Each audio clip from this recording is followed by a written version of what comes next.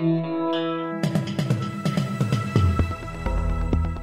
listening to the Batuta Advocate's weekly news wrap on Desert Rock FM 96.5. Welcome back to the Batuta Advocate Weekly News Bulletin. You're joined today, of course, by myself, Clancy Overall, editor of the Batuta Advocate, Errol Parker, editor-at-large. How are you, Errol? Yeah, good, Clancy. How you going, mate? And Wendell, how are you, mate? Very well. Grand final weekend coming up, and I am champing at the bit. So let's get into it. What's first in the news? Start off down south with another story from the Hot Mess Gladys saga.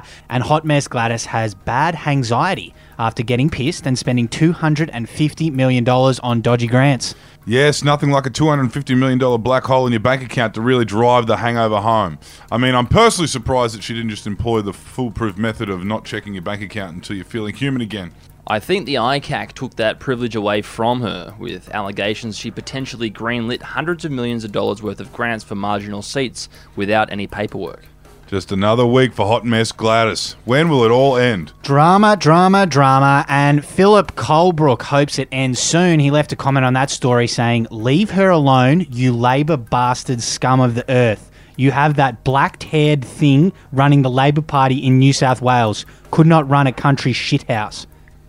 Ooh, rather emotive language there from Philip Colebrook. I'm not sure it makes that much sense, but there you go. I'm starting to wonder who the snowflakes are anymore. We'll move on to a state political story from up here in Queensland now, and the LNP has promised to tackle youth crime by locking up any Murray kid who dares to make a sound after 8 p.m.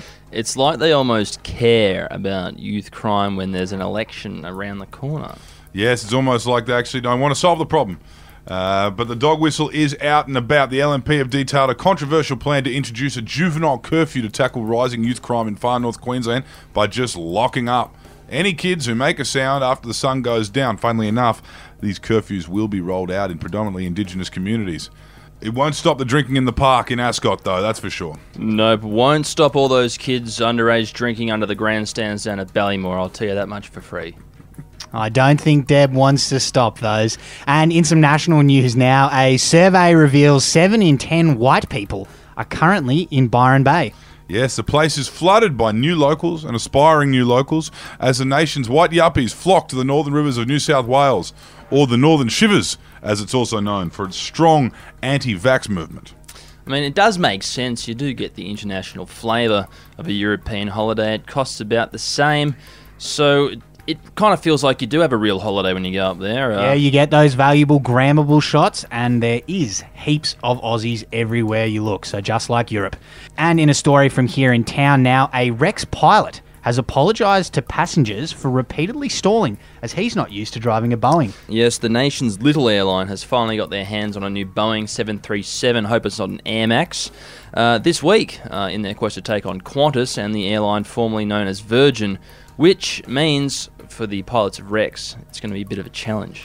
Yes, because the Saabs they usually drive are an auto, and these big planes have a heavy clutch and about 28 gears. So any auto drivers know it takes a fair while to get the hang of driving stick if you haven't done so for a while.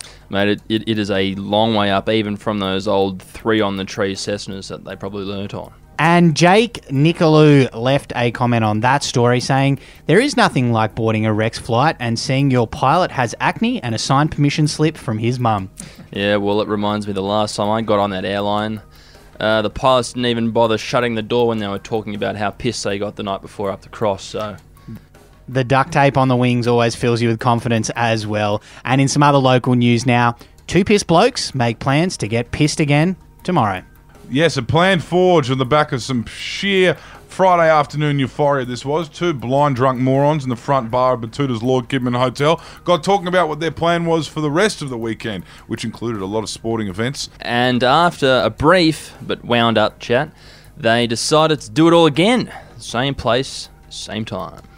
Here we go. The silly season is about to launch into full swing. Yeah, quite troublesome this year with the winter codes being pushed back so late in the year. I feel like there was never any break between finals footy and the spring carnival. Didn't get a breather. It's more of a marathon this year round. Nope, and just when you think it's all over, we've got Test cricket. And the NBL hopefully starting back up soon. Woo! Anyway, that will do us for this week. Thanks for tuning in, and we'll talk to you again in 7 days' time. Until then, bye-bye. Hooroo. I'm Shane Heal.